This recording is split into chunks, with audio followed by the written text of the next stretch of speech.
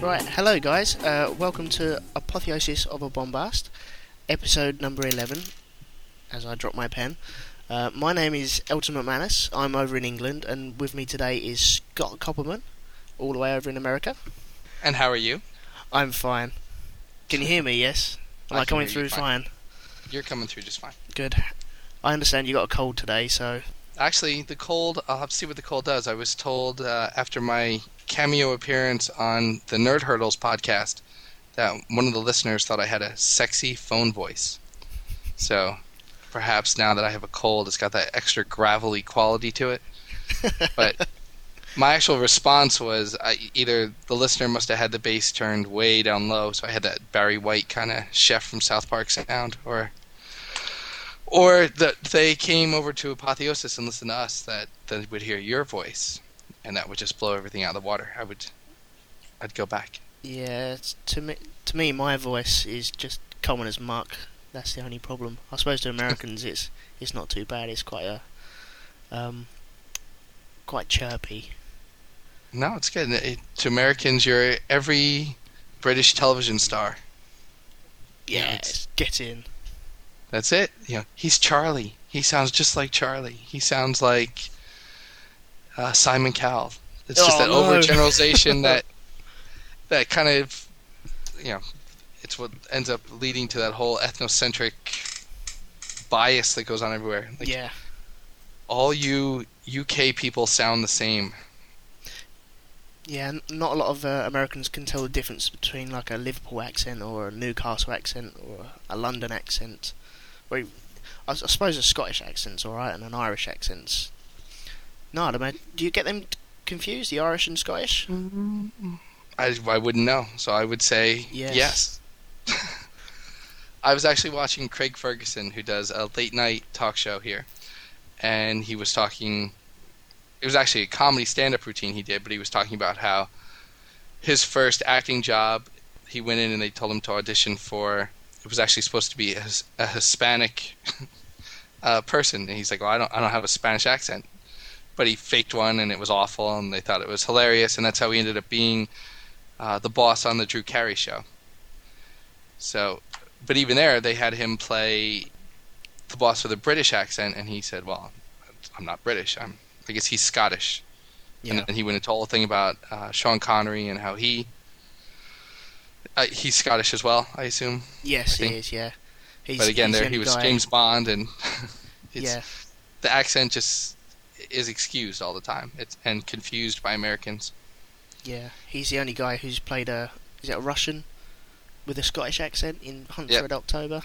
That's exactly what Craig Ferguson said. He said no matter what he is, it's with that same voice. He doesn't even try. Yeah, that's right. I think it's just so strong on him. It's hard to disguise a very broad accent. There's a lot of actors who have accents that I don't realize, because on American television they lose it. There's the actor who plays Dr. House on television, Hugh Laurie, I think his name is. Yeah, I haven't seen that though, so I don't know what he's... is he putting one on, or...?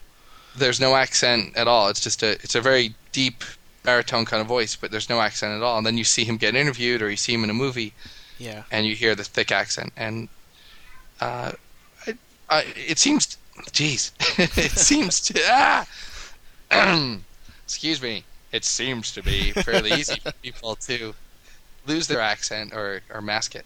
I'll give you permission to leave some of these voice cracks in as you edit, because I'm sure it'd make it that much harder, but try not to embarrass me too much. No, of course not. Otherwise. Yeah, so you've been pimping yourself all over the place this week, obviously on Nerd Hurdles. That was a great episode there. Yeah, I gave a couple of phone calls into the Darmandubbies podcast. Yeah. I try to actually contribute at least feedback to a lot of the podcasts I listen to. There's one I'm actually afraid to do, and it's kind of silly, but I'm afraid if I do it, I'm going to kind of not get attacked, but kind of be belittled. The Paul Goebel podcast is that's a show I listen to, and he's a stand-up comic. Yeah. And there used to be a TV show on in America called Beat the Geeks, It was a game show, and they had the movie geek, they had the music geek, they had the comic book geek. And so these three contestants would compete answering questions, and whatever the theme was, the geek asked you the question. Right. And then if you eliminated your competition, you got to pick one geek you wanted to go head-to-head with. And, so Paul Goebel was the TV geek. There's a show like that on ESPN here called Stump the Schwab. He's like a sports stat guy. Same kind of thing. So Mr. Goebel has this show, and I think it's really funny. Sometimes it's a little bit stand-up, but a lot of times he just talks about experiences in Hollywood as not a primetime person. Yeah. So he'll talk about what a jerk this other actor is, or this funny story when he was had a bit appearance on a TV show, or it's just kind of interesting stuff. But like, he rips on Twitter, he rips on a lot of different things, and he kind of invites feedback. He has these trivia questions he posts on his website, and he says, "Yeah, send me stuff if you want to try to trick me." Or he has this guest who comes in, and they do these mashups. Like, I can't think of. I'm drawing a blank. I just had it in my head. I just lost it again. But it's worth mentioning. It's like walking into a room and then forgetting what you've come in the room for. And then you walk out the room, and no, there it is, and then you have to walk back in the room again. Oh, it was Jonas Brothers Grimm, was what it was. So he was sitting there. It's like in the last episode, the guy was doing all these songs by the Jonas Brothers, and he was using the names of the Jonas Brothers, and he was just you were supposed to get the sense that he was the Jonas Brothers, but then he kind of changed the songs to be Grimm's Fairy Tales. Right. And so then the mashup was the Jonas Brothers Grimm. And so he'll take something where the end of one title or person is the start of another, and he mixes them together. So Hawaii Five-0 is a TV show, and then Oklahoma is a Broadway musical. So it'll be Hawaii 5 Oklahoma, and he'll be singing songs from Oklahoma, but change the lyrics to like catchphrases like "Book 'em Dano" and things like that from the Hawaii Five-0 TV.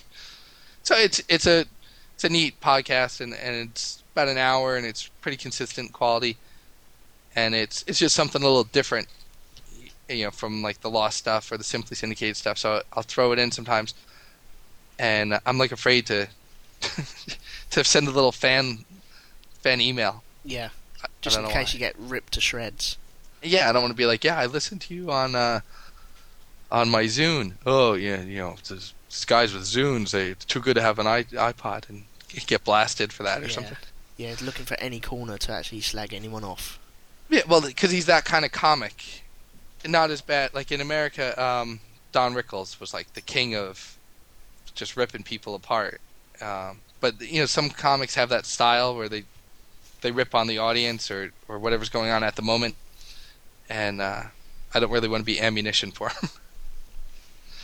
But other than that, yes, I've been kind of making the rounds of the talk show podcast circuit. Yeah.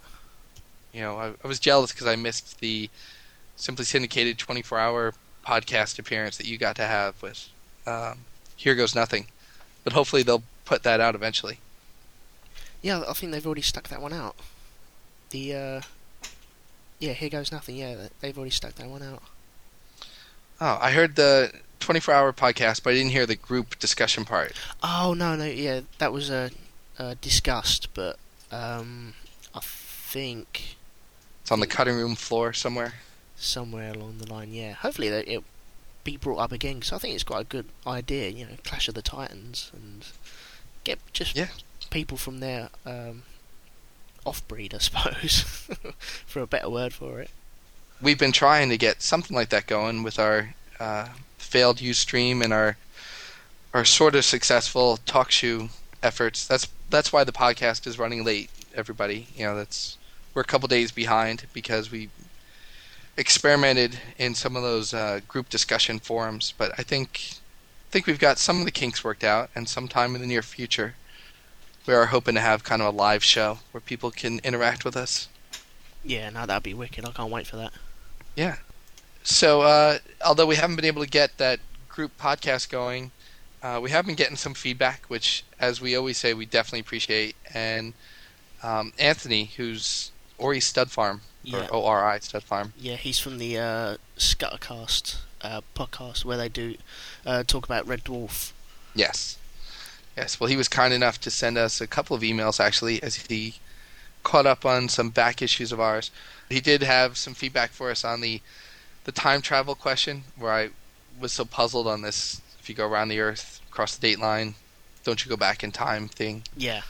He says to us, if you go to sign up on any kind of forum, you always have that option of picking your time zone, whether it's GMT, GMT +1, +2, all the way to +12, or it goes in reverse, -1, -2, all the way to -12. So his claim is you can never be more than 12 hours away from Greenwich Mean Time, right? Yeah, that's right, yeah. Which makes sense, because that's obviously 180 degrees around the Earth. I don't know, I don't buy it, though. Cause, no? No. If it went...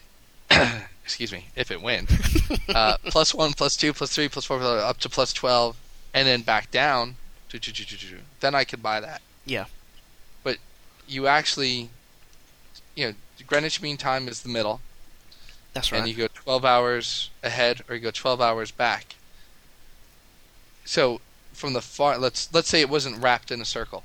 Let's say it was laid out flat on a piece of paper. The middle of the paper is Greenwich Mean Time. Yep. To your left is 12 hours behind. Yep. To the right, 12 hours ahead. That's a 24-hour difference. Yes. So the very left edge of the paper is 1 day behind the very right edge of the paper. Okay. And so if you wrap that paper back together into the circle, and you're walking left to right over the line, you're switching days. Yes. So yes, you are still within 12 hours of Greenwich Mean Time, but if you could do one whole loop fast enough, I don't know. We're getting back into it again, aren't we? I'll just leave it an as international date line? yes, and that's what I'm saying. I think you cross the date line in one direction. Yeah. You're going one direction on the calendar. So I'm not convinced, Anthony. You'll have to give it another shot, or just tell me to get over it. One thing we did forget to mention last time is the atomic clock test. It's been scientifically proven. They ended up with 2 atomic clocks. They put one on a plane and left one on the ground. I'm not sure whereabouts on the ground. I've heard different reports of the North Pole, on the equator, wherever. And then they sent the plane around the world. They brought the 2 clocks back together, and the one that had gone around the world was behind the one that it left behind on the planet by nanoseconds. I'm not too sure how much time was lost through the plane, but it's definitely slower. So obviously that is Einstein's theory of relativity there playing out. So it is possible to actually lose time. It just depends on how long you're in the air for, and in what direction you're going to be going in as well. All right. Well, that makes sense to me, because that though I think is a different kind of thing, because we were hinting about that a little bit, where they say if you were to travel to Mars and come back, you could theoretically, a different amount of time would have passed for you versus on the Earth. So it is possible to lose time, but yes, I do know what you mean about losing one whole day going around the world. Yes. Crossing date lines and then do it again and then do it again and then do it again. Yeah, and I understand it's a purely artificial calendar construct, because for you and for the person standing on the Earth watching you fly around on radar, the same amount of time passes. But I guess it's probably just the fact that the calendar is a totally arbitrary thing. So for you in the airplane flipping the calendar back, that's a meaningless time travel, as opposed to the thing with the atomic clock, where that's actual physics. Yeah, that's right. That's real science. But that only means you can travel back in time, or not that you're travelling back in time, but you're slow in time. So, can you actually ever really do it? Because the clock that would come back would be meeting the other clock, obviously would be younger than its brother or sister that it left behind. I think it could happen, though, because I think you have to think of it as if the clock that is farthest in the future Mm-hmm. is on the surface of the ocean, Yes. and the clock that ends up behind, where I guess that was the one in the airplane. Yeah. It's actually, think of that as a visual example. So that's slightly underwater in the ocean. So our frame of reference is the clock that didn't go back in time, the surface of the ocean. But in theory, there's some place beyond us, which would be the equivalent of going up in the air in that analogy. Yeah. So, I mean, unless the Earth was the center of the universe, then there must be some other point that's... The Earth is moving slower in time than somewhere else, and if we could get to there, I see what you mean. we would move to that. Yeah. Well, I think the analogy of... my thing about going back in time and crossing the date line is the equivalent of that Alcor life extension science, where your atomic clock is the real science. Yes. Yeah, that's right. It's a different thing. Anthony had a comment for us where he was talking about when you referred to Eskimos. And Yeah. Eskimos aren't known as Eskimos anymore. I know. Yeah, but I don't think most other people know. So I don't think, and there's still Eskimo pies, and there's still Eskimo kisses. If it kisses like an Eskimo and walks like an Eskimo and club seals like an Eskimo, it's probably an Eskimo. Now, see, now you did it again. But he brought up a possible subject for the future of things where names have changed, and he used, I guess, some UK examples, dime bars and marathons. Marathon to Snickers. Bastards. So, I think there was a marathon bar in the United States that was like a cowboy was the spokesman for it, and it looked like a piece of braided rope. It was caramel and chocolate. But we have Snickers bars, which are something different. Mm-hmm. Snickers bar is like a little log with nougat and peanuts and such. Yeah, that's right. But we had $100,000 bars, which are now called $100,000. He mentions a dinosaur. There's the Brontosaurus and Brachiosaurus and Diplodocus. And I remember what he's talking about. The Diplodocus, when I was in school, like 1976, I had a dinosaur book I bought at the school book fair. Yeah. And it was the longest dinosaur ever discovered. And I do remember sometime around Jurassic Park when that movie came out, reading that was not actually the right name for it, that dinosaur had been discovered previously and it had a different name. Yeah, I remember at school it was what did we? What are the names? Brontosaurus, Brachiosaurus, Diplodocus. Yeah, we used to call it Diplodocus at school instead of. That might be right. Well, I would always skip the little part where they tells you the phonetic pronunciation. Yeah, same here. You may have noticed, but yeah, one thing that did actually wind me up over here, I don't know if it happened over in America. We have salt and vinegar crisps and cheese and onion crisps, and there was a point when I was at school where they changed the colour. Salt and vinegar always used to be a blue packet, and cheese and onion always used to be a green packet. And for some reason, Walker's, one of the big crisp manufacturers, they swapped the colours. And it just totally screwed everything up. It was, oh no, that's the wrong colour. And a lot of manufacturers still stick with blue for salt and vinegar and green for cheese and onion. But you go to Walker's and it's totally different. It's just wrong. It is wrong. They should change that back. Now, do you catch when they kind of downsize? Like you'll go and you have your box of crackers or your but it's not like soda here is a pretty universal sizes. Yeah. And you probably have a lot of your things, liquid probably come in like liter or half liter or 2 liter kind of containers. But when you get the boxes or bags, sometimes they decide they're just going to shrink it a little bit. Yeah, every now and again. Or you go to a product that you haven't had for a long time and it seems a hell of a lot smaller, like wagon wheels over here. They just seem to shrink overnight. You've just grown up, that's all.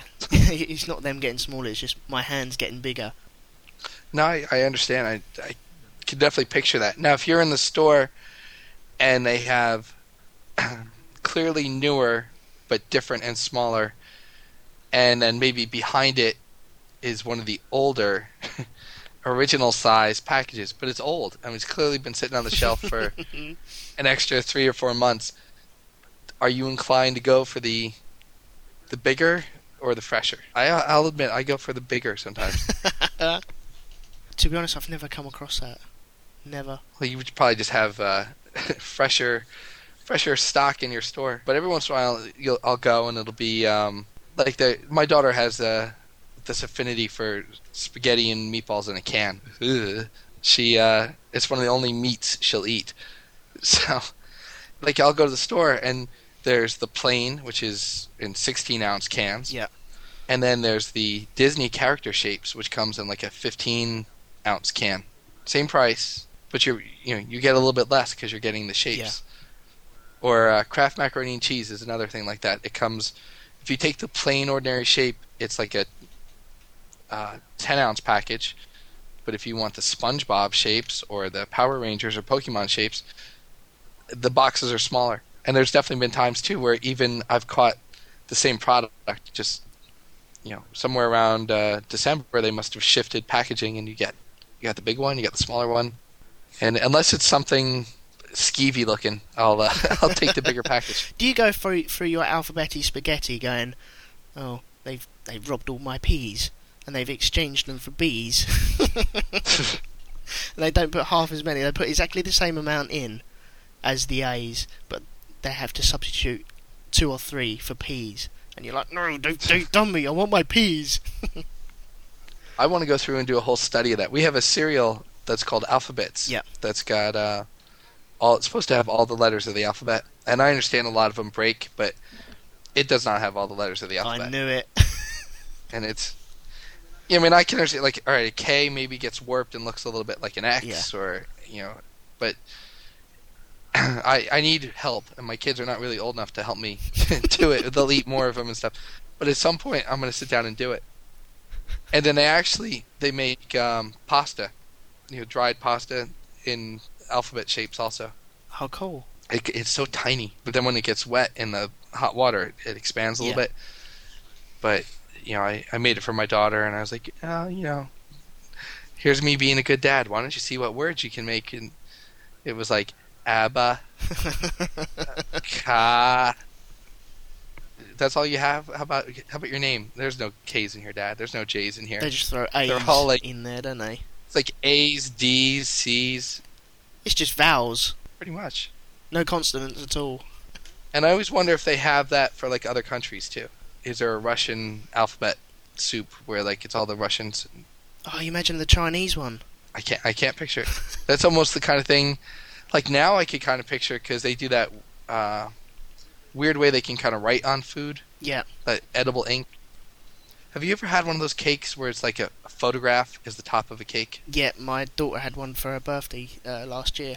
I think my impression is they kind of like, not silkscreen, but it's not actually on the cake. It's on like a little wafer, or is it actually on the icing? I think it's on like a rice paper, which is either milk or watered onto the top of the cake. But it feels really weird biting into your daughter's forehead. I understand it's probably just like food coloring, but in the back of my head, it's ink. Could you make Arabic alphabetti spaghetti out of just normal pasta? Just cook it, soften it, let it dry out, make your own. Probably. You could write "God is great" on your plate. But then you're not allowed to eat it. It would be sacrilege. Yeah, you can't do that. Oh, it's a shit. That's wonderful, son. But now you can't eat it anymore. Yes. now we have to. Now it's going on eBay. Yeah. Look, my pasta dinner sent me a message. There's also one more thing in his email that he put. There was a Jif lemon cleaner. A couple of years ago, it changed its name to Cif lemon cleaner, and I think that's because it went European, and the word Jif in Spanish means something quite rude, so they couldn't put it on the Spanish shops. I can't remember what it was, but I know it was something to do with male genitalia, something around there, and they couldn't really have a bottle of that sitting on Spanish shelves. It's because of the pronunciation in Spain where they go "jif," and that means like you're winky or something. Do you find that there are products that become the name of where the brand becomes the actual product. So like in America, like a Kleenex is a brand, but pretty much all tissues are called Kleenexes. Yeah, or Kleenex, Tylenol, Xerox, Hoover, that sort of stuff. Yeah. Yeah, I suppose off the top of my head, the only ones I can really think of are them and TomTom. That's the only one I think of, because I've got a TomTom, so I just naturally refer to anything like that as a TomTom. Is TomTom more common than Garmin? Probably about the same. I see more commercials for Garmin here, and then I know it from. I have one. My parents have one. I've seen it in like the airplanes and stuff. Yeah. But do people refer to sodas kind of generically as like I'll have a Coke, or is that not as common there? Yeah, for like Coca-Cola or any Happy Shopper cola, then yeah, it'd just be Coke. Like my daughter, for whatever reason, is she's locked on the word Pepsi. So we'll go to a restaurant and she'll be like, "I'll have a Pepsi, please," and it just throws everybody because nobody ever says, I'll have a Pepsi." Yeah. It'd be like if someone went and said, "I'll have an RC Cola, please," or "I'll have a Royal Crown," or Seagram's. It's just not that. It's much more common for someone to say, "I'll have a Coke," and then just be happy to get whatever they get. Yeah, no one over here ever says, "Can I have a Panda Pop?" That's like the cheap imitation stuff of that. And now they got the Red Bull Cola, which tastes crap. It's horrible. I've never actually had Red Bull, but I picture my heart racing and spitting it out. This cola hasn't got the magic ingredient which Red Bull has, and so it's just basically a posh cola. And it tastes like ice poles. We have like ice poles from down the shop. You can buy them for 20p. Let them melt, and then drink the syrup, which is basically all the cola stuff. And that's what this £1.35 can of Red Bull tastes like. It's crap. It's horrible. Well, I definitely won't rush out to have it then. No, don't bother with it. It's evil. I don't know. Some people swear by those, the regular Red Bulls, but... Oh, I do, yeah. Yeah, they work, definitely. Especially if you're feeling ill or a bit rough. You need something to get you through the day, and then just have one of them, and usually does you for a couple of hours. I don't know. Do you drink coffee? No, I can't stand coffee. I'm a tea drinker. No. Yeah, I don't drink coffee either. I'll drink tea once in a while, but I don't know. I guess caffeine-wise, I get it just from a soda. I'm one of those people who'll drink a soda first thing in the morning, as opposed to a coffee or something. I can't go anywhere without a cup of tea. I don't drink it out of a cup of tea in a saucepan. Saucepan? I'm losing every single word. A saucer? That's the fella. Yeah, a cup of tea and a saucer and a little spoon next to it with 2 lumps of sugar. I'm not like that. Just mug of tea. That's it. I'm off. Mm-hmm. I'm fine. If I don't get my mug of tea in the morning, I'm grumpy for the rest of the day. Well, it's an easy enough thing to get and make, I guess. Do you make your own, or do you like my wife will stop and get coffee on the way to work? Do you stop somewhere and get tea? No. First thing in the morning, I come straight down, and that's the first thing I make. Mr. Tetley makes it for me. I just put the hot water in there. I've had Tetley tea. Have you? Yep. And there's a perfect example that the red being caffeinated and green being decaf, and if they were to switch that would cause all kinds of chaos. Oh, the whole world would go into meltdown if you swapped decaffeinated around. Yeah, some people just can't have caffeine, and some people need it desperately. If you were to mess it up, it would be a real problem. It gives people migraines as well, doesn't it? My brother-in-law, I think he gets migraines. Well, again, we appreciate the feedback, and we definitely welcome anything. There's a couple of people who've been really good about getting back to us, letting us know they're listening, and it does make a difference. It's the kind of thing that it's definitely fun for us to do this, but when someone sits there and responds and asks a question or gives a shout out or whatever it is, it just makes you feel like it's that much more worthwhile. Yeah, that's right. And if you want to hear Ori Stubfarm on his podcast, it's scuttercast.podbean.com. Right, and I think it's the #1 Red Dwarf related podcast. I think that's what he was saying. I know they've got a ton of hits. Yeah, they got loads and loads of hits. Yeah, so well done, guys. Yeah, nicely done. Bastards. Well, we'll get back to our own format here. We don't have to keep blowing everyone else's horn. So back when we started, we used to have our little rants like we've been going through here, and talk a little bit about some news, some websites and stuff. And we were thinking of doing that again for you guys today. Did you have anything in your end of the newspapers? Yes, I've got these news sphericals that they bring out for these PlayStations and Xboxes and so forth. Two guys have got together from Manchester University, and they've built a new gadget that gives computer games a painful electric shock when they either get shot or crash a car on the computer screen. It's called the MindWire V5, and it delivers a sharp zap through the body onto 5 pads, and you can put these pads anywhere on the body that you want. They spent 4 years developing this, and it costs around about £100. So if you really want that, go and buy it. But 4 years developing this. That's 4 years wasted as far as I'm concerned.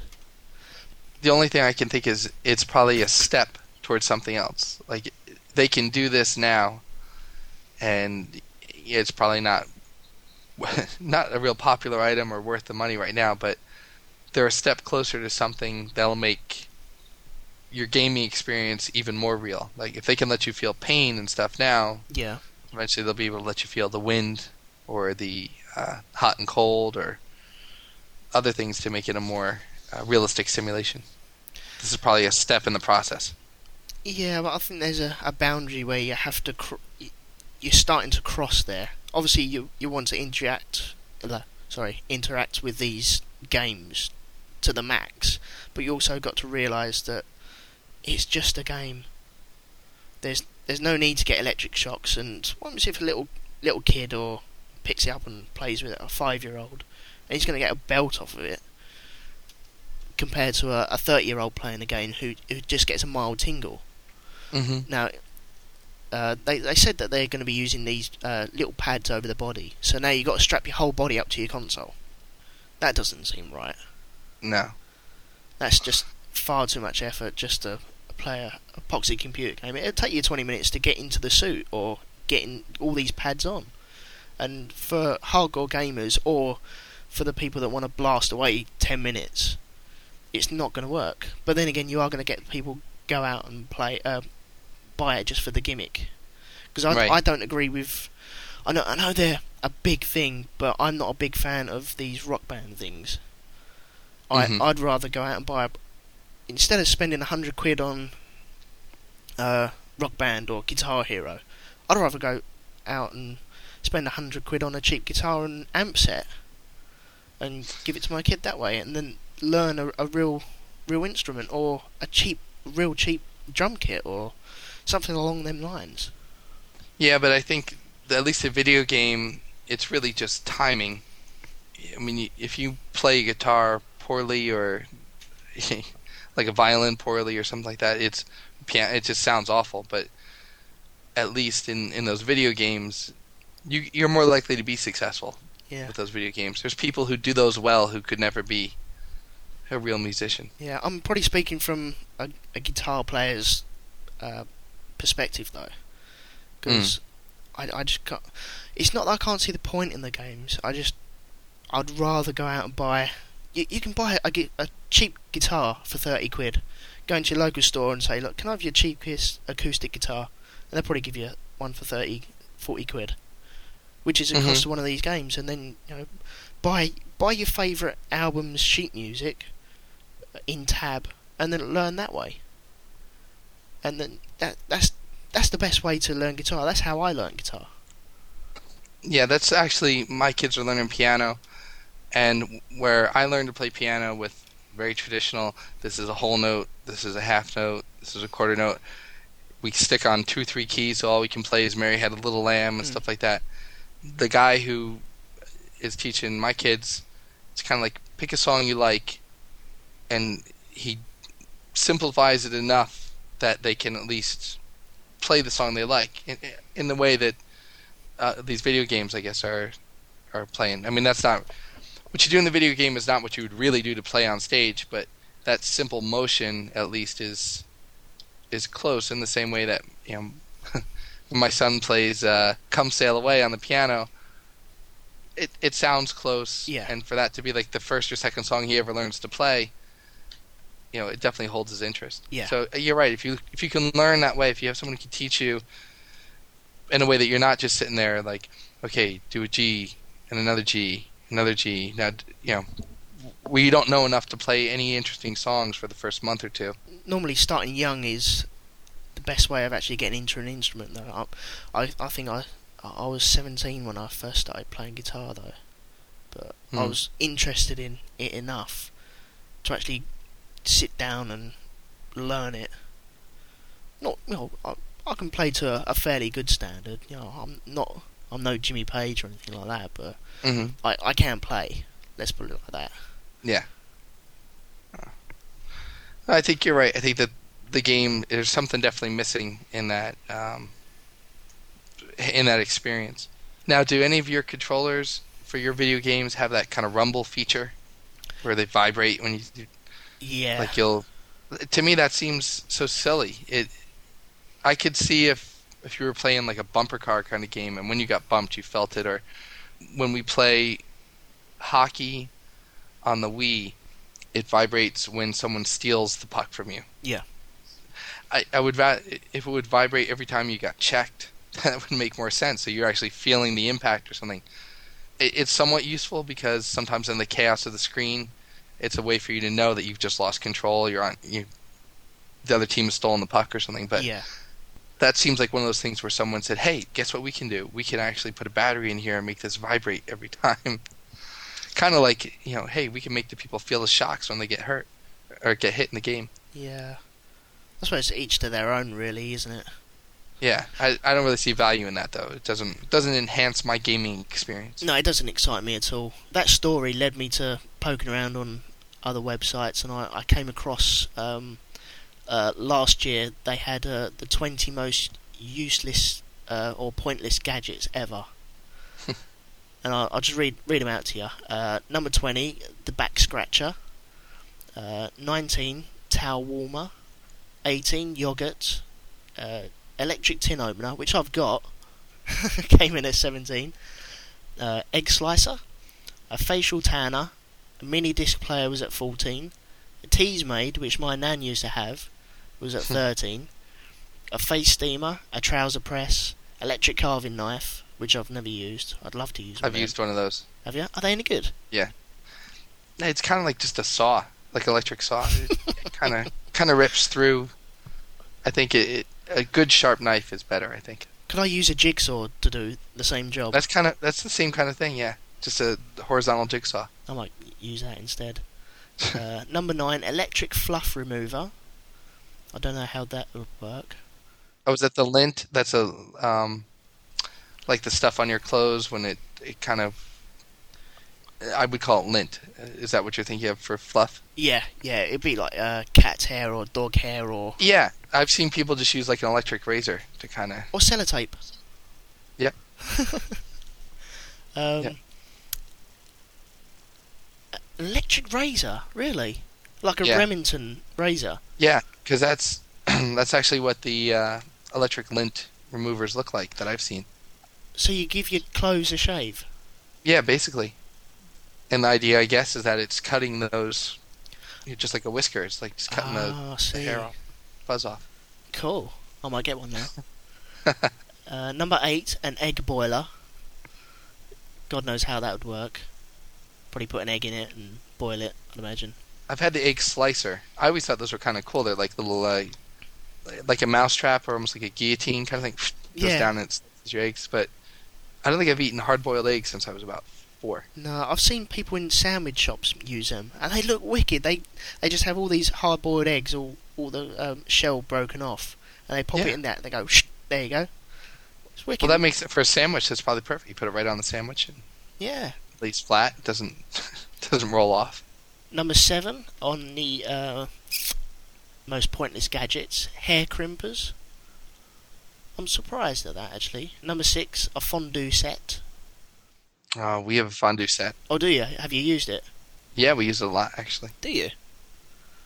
It's our Christmas Eve dinner, and And, like, my kids actually like it. We'll do like a melted chocolate, or we'll do we'll do regular fondue like in an oil, but my daughter just basically takes chicken nuggets and dips them in. But Cool. there's actually restaurants here that specialize in that. You go to like a fondue restaurant, Yeah. and they cook on your table for way too much money. Number 5, a foot spa. I'm not going to say I've used one. I've never used one. I've seen them. I've seen them as well. I've seen them given as presents. Yeah. But I've never seen them used. Number 4, which really peed me off, SodaStream. They rock. What is that? What is a SodaStream? Mid-80s. Cast your mind back then. You put put water into a bottle up to a certain line, pop it into the SodaStream, lock it down, press a button, and you carbonate your water, and then you put your flavours in after. SodaStream's wicked. Yeah, that doesn't seem like that's that big a deal. That shouldn't be number 2 or 3 on the list. Right, top 3. You ready? Yep. Electric candles. They're absolutely pointless. Yeah, just decorative. I'm going to go straight to number 1, because I think number 2 is more worthless than number 1. Okay. Electric nail files came in at number 1. And these can be sold up to 205 quid. But apparently women prefer the normal £2 ones, just to buff up their nails. Yeah. But the one that came in at number 2 were laser guided scissors. And you have a laser pointer on the actual scissors, and you're supposed to cut down the line, and it will always cut down the line. But if your hand moves, the laser moves, and the blades move, but you always cut down that line. Yeah. You make a straight zigzag as you move your hand. Jeez. Cut round a circle with the laser guided scissors. It actually brings to mind this other link I have here. Let me see if I can call it up. It's from Wired Magazine, November 2008. And it's that University of Oxford researchers came up with a list of the 10 most annoying phrases in the English language. The 10 items are... I don't know if they're in any particular order. But these are chosen because they're considered overused, tiresome phrases that should fade from use or misuse. They tend to be redundant and not add anything to the language. So one of them is, at the end of the day. Oh, I've just written that down, just in case it wasn't on there. Fairly unique. I personally, which I do that a lot, at this moment in time, with all due respect, absolutely, it's a nightmare, shouldn't have, it's not rocket science, and 24/7. Wonder if you can make a whole sentence with them. Some are examples of bad grammar, that would be shouldn't have, or redundant, like I personally, or regular old overused terms like 24/7. But at the end of the day is gratingly popular and totally meaningless. It's used by politicians, athletes, pundits, and management types. Let's see. Some other things to consider that didn't make the list. Bromance. What's that? The term bromance. Bromance? Never heard of that. Yeah. Is that... It's real popular here. It's like when two guy friends. Right, okay. Two best friends. I just threw up in my mouth a little. Going green. Chillaxing. Yeah. Hit me up. No offense, but I swear to God. Right. And then an abundance of mispronounced phrases, such as irregardless, which should be regardless. Yeah. Aggravate, which should be irritate. Anyways or towards, which should be anyway or toward. Yep. People who say for all intensive purposes instead of for all intense purposes. Yeah. Supposed to as opposed to supposed to. Could have instead of could have. and literally instead of figuratively. And then they also put on there I can has and using TEH instead of the. So definitely things that I do in there. A lot of them I don't, though. I can take pride in that. I've done a lot of them. I think everyone has at one point at a time. Yeah. Well, by definition, they're overused, so people do it. Yeah. I catch myself saying Pacifically instead of specifically every now and again, and it bugs the hell out of me. Touch base. That really bugs me. When people say, oh yes, well, I'm just phoning you up to touch base on this and this and this, and shut up. Yeah, it probably has some sort of real meaning. You know, like, well, we're just looking to touch base, like when you're playing tag or something, but it's so diluted and taken out of context, it does sound funny. Carbon footprint is getting on my tits as well. It's just so overused on everything now. Well, I have one other little bit of news, and this will actually segue into our links. We were talking last show about some unusual records, and I promised to divulge the website of that, where those records were coming from. You know, the fastest shotgun, the longest gargling of tequila, that kind of thing. Mm-hmm. So, one of the colleges I went to is Rutgers University here in New Jersey, and it's strange timing. You would think it was an April Fool's Day thing, but it actually coincides with the 21st birthday of Where's Waldo. And what they did, a record-setting dress up like Where's Waldo and hang out in one place event. It was a fundraising event. The admission fee was a children's book for charity or $5, and you were asked to come in blue jeans, a red and white striped shirt, a hat, and glasses to look like Waldo. And they scheduled this for April 2nd, which was yesterday as we're recording. And they sent out these formal invitations, and as an alumnus of the school, I received an invitation if I wanted to come and be a part of it. I didn't. It's actually, I don't live close enough to go and do that. But today on the internet, I have breaking real-time news that Rutgers students set the Where's Waldo record. Sweet. Some 1,052 people dressed in red and white caps, red and white shirts and caps, turned out on the Rutgers campus in a bid to stage the largest gathering of people dressed as Where's Waldo. According to the Guinness Book of World Records, the previous record was 577 people, and so they nearly doubled it. Participants brought over 3,186 books to donate.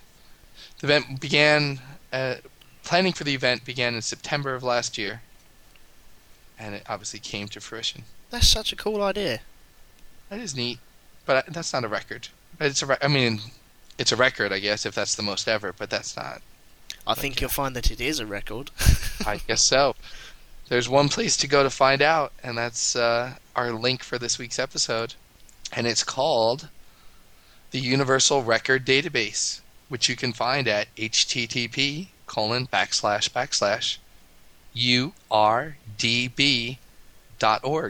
The Universal Record Database, which is a searchable archive of wonderful records like The Longest Bruise, The Tallest Beer Drinker, The Highest Wedgie. Let's see. Well, there actually is a record for the most people dressed up like Dr. Seuss characters. Deepest sag of your boxers below your waistline. Without showing anything. Yeah. We had the fastest consumption of a 24-ounce bottle of breakfast syrup. Fastest consumption of 6 cupcakes. Here, the largest collection of people in Dr. Seuss costumes. Let's check out that record, since I alluded to it. As a nod to the famed children's author Dr. Seuss, 10 people, 10, paraded around the Burning Man Festival wearing costumes based on his characters. A new world record. That's a world record. It's a world record till someone says more than 10. I'm sure when they filmed The Cat in the Hat, there was probably more than 10 people on set. Say, yeah. Or Horton Hears a Who, all the Who's. Well, yeah. Or if they have Horton Hears a Who on ice. That's right. Then they'd kill it.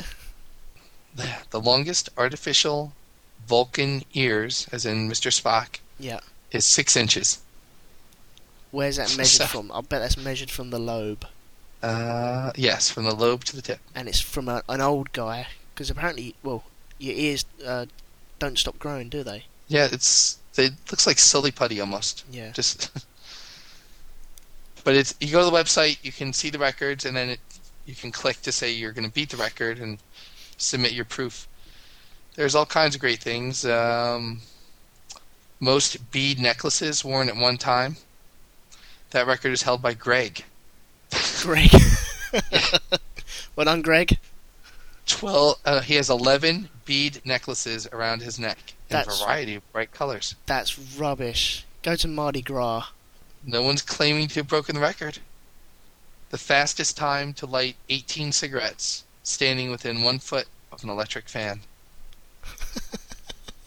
By an adult. You have to be over 16 to play that game. Actually, this is a little more impressive. It's 18 cigarettes, and lit in 3 minutes and 43.56 seconds. But it is done with all the cigarettes in his mouth at one time. That's a little more impressive. How big is the longest bruise? The longest bruise. Because I had a huge bruise once. My brother-in-law, he hooked up a remote control car to a granny scooter, and we used to be able to drive it around his back garden with one of us sitting on it. And I ended up on it one day, but the handlebars were loose, and he was driving me backwards and forwards. I was doing the steering with the handlebars, and they just popped out, and he shot it forward, and I ended up shooting up in the air with handlebars still in my hands, and landed on my elbow, and the bruise went all the way from my elbow up to my armpit. So what would you estimate? How many centimeters would you say? Well, I've got very big muscles. My biceps and triceps Are they bigger than 20 inches around? That would be a record. They are like bamboo sticks, really. Well, let's see if you have a sense of what truly constitutes a record. So, like, how long would you say your bruise was? Do you think it's record worthy? Let's go for... What shall I do it in? Inches or centimetres? Either one. I can handle both. I'm going to go for 8 inches. Well, Kevin, no last name given, has a bruise on the back of his thigh that's 10.4 inches long, or about 26 centimeters. And there's a photograph of this very attractive bruise with a tape measure drawn. Really? But before you give him his due, that record has been broken. Just last August, Susie Brown endured tremendous pain, but managed to triumph by setting a new record for the world's longest bruise, 14 1/8 inches. Blimey. Or approximately 38 centimeters. The record was set on August 30th, 2008 at the Burning Man Festival again. And there we see. I don't know what she did to get the injury. Would it be a bruise from a single impact, or a collection of impacts to make said bruise that long? Well, this bruise looks like a single event. It's from like the top of the kneecap down midway through the shin.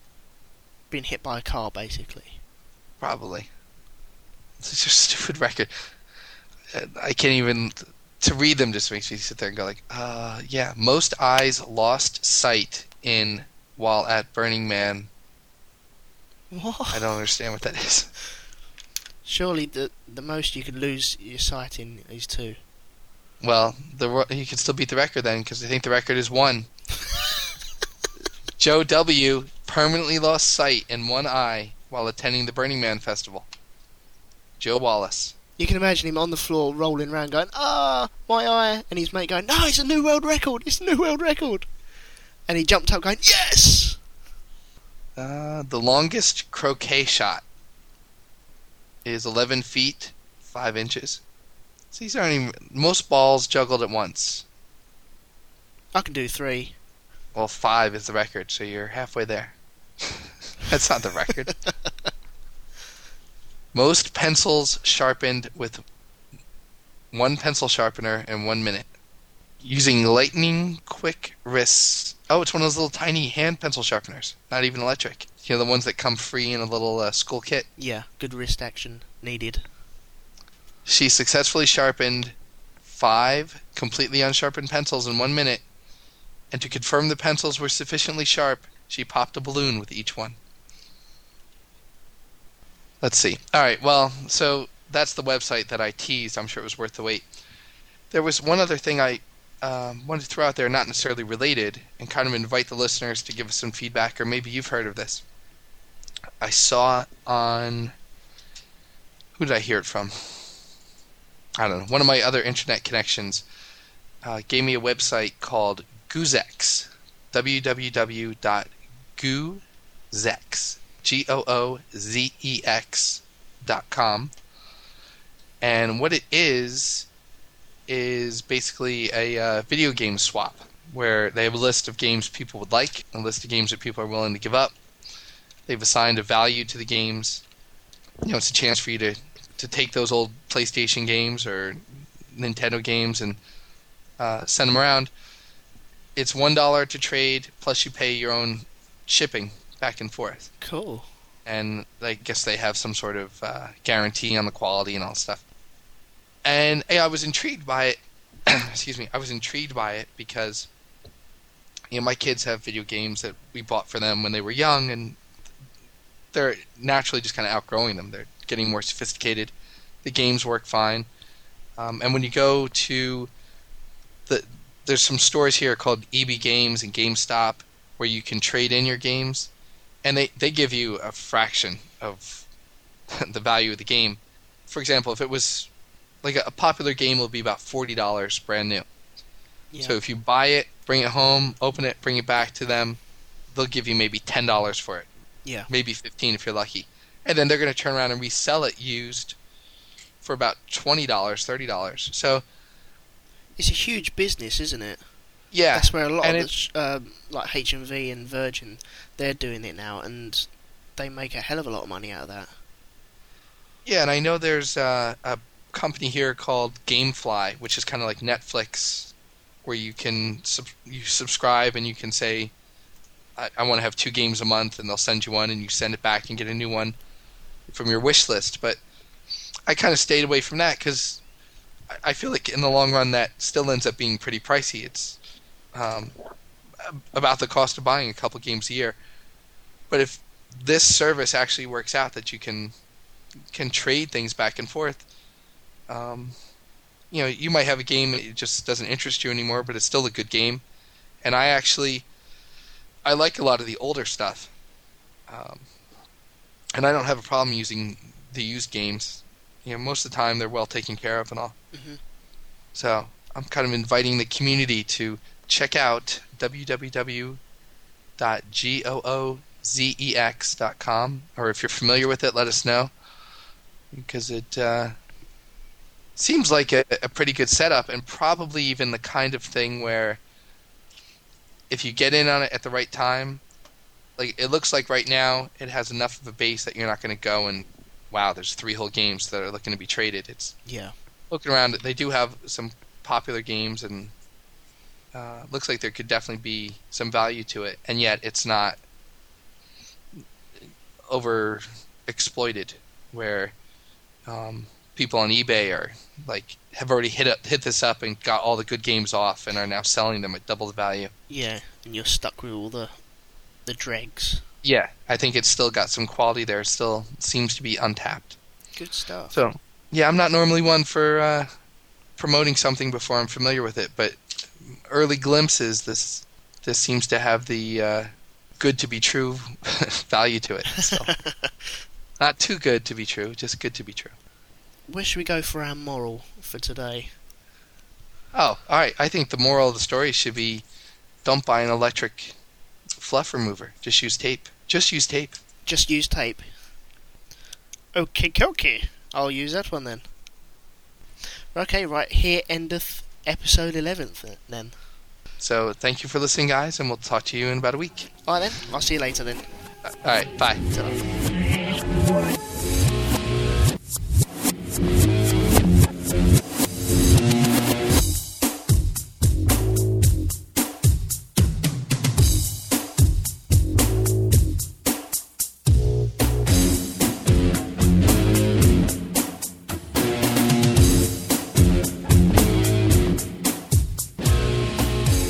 Go.